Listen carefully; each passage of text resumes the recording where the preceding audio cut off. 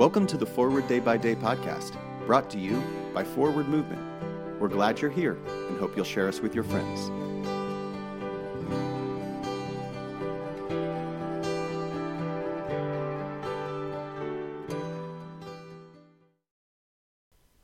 Today is Wednesday, June 9th, 2021. Today the church celebrates the feast day of Columba of Iona. Our scripture reading is from 2 Corinthians chapter 11, verses 32 and 33. In Damascus, the governor under King Aretas guarded the city of Damascus in order to seize me, but I was let down in a basket through a window in the wall and escaped from his hands. My hiking boot shifted suddenly by a few millimeters. I immediately recovered from the misstep, which could have sent me free-falling to my death. This scenario has unfolded frequently when I've climbed peaks in the Rocky Mountains.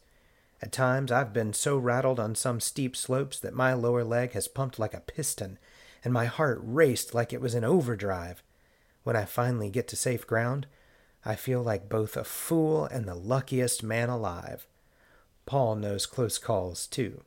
In today's passage, he tells of his narrow and unusual escape. I'm sure Paul thanked God for this escape.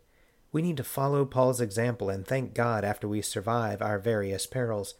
It's too easy to simply chalk up our deliverances to luck, or to minimize them afterward. God saves our hides, perhaps scores of times in our lives, especially when we don't even realize the intervention. Thank you, God, is in order every time. Pray for the Diocese of Chester in England. And today is moving forward. When you have a close call, say, "Thank you, God."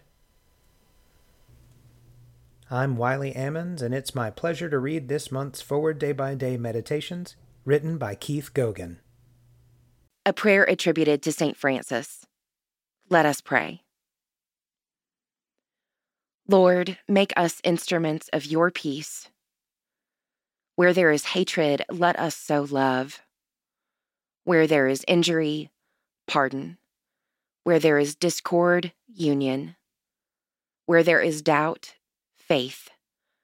Where there is despair, hope. Where there is darkness, light. Where there is sadness, joy. Grant that we may not so much seek to be consoled as to console, to be understood as to understand, to be loved as to love. For it is in giving that we receive, it is in pardoning that we are pardoned, and it is in dying that we are born to eternal life. Amen. Thanks for spending part of your day with us. Join the discussion about today's devotional at prayer.forwardmovement.org, where you can also find a full list of today's scripture readings, more daily prayer resources, and information on how to subscribe to the print edition of Forward Day by Day. This podcast is produced by Forward Movement, a ministry of the Episcopal Church. Make a donation or explore our full catalog of books, small group studies, and personal spiritual resources at forwardmovement.org. May God bless you and those you love this day and always.